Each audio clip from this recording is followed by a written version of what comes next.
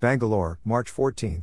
While only a few members of IBM Ring 177 met for the March meeting on Sunday the 11th, they wholeheartedly proved that lesser attendance does not necessarily make lesser enthusiasm. As has been the recent norm, this meeting was conducted over Zoom, and our members joined in from all across India and one from the Middle East. After a quick welcome and catch-up on sundry matters, the meeting moved into the trick sessions. With each of the members performing multiple effects and sharing ideas, along tips and tricks, the meeting quickly became one of those where time just flies by. Magicians try their hands at a coordinated pose, and fail miserably.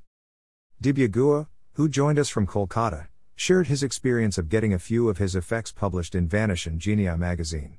All the members were very excited at this news, and insisted Divya demonstrate these effects to us. After speaking of these effects, Divya kicked off the trick session with a wonderful performance of an old and water effect with a few playing cards, which ended with a surprise appearance of the four queens.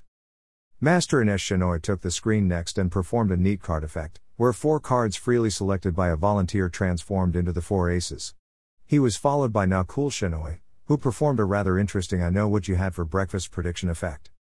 This inspired Divya to come back with an interesting what is your favorite chocolate effect, where he not only predicts the chocolate that the spectator wants, but also eats it.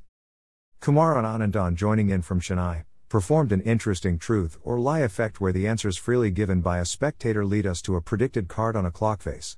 This inspired Nakul to jump in and use the card clock face set up by Anandan to perform the clock mystery and make a prediction over Zoom.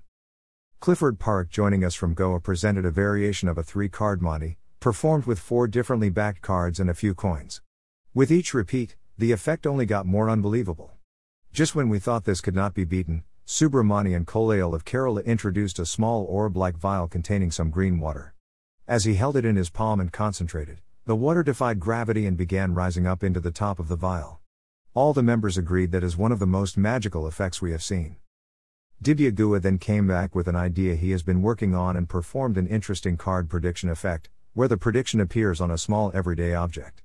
We are sure this is an idea he will share with the larger magic community soon, so we will hold on to the secret. Anando Manakudin joined the meeting from Bahrain, thus fulfilling the criteria to also make this monthly meeting international. Before we knew it, the 2 hours were up, and the members decided to catch up for a special session on cups and balls on the 28th of March. This will be the second session we are hosting on the most ancient of magic tricks. Our next monthly meeting will be held at 10 a.m. on 11th of April, being the second Sunday of that month. Stay safe, stay well. Make magic.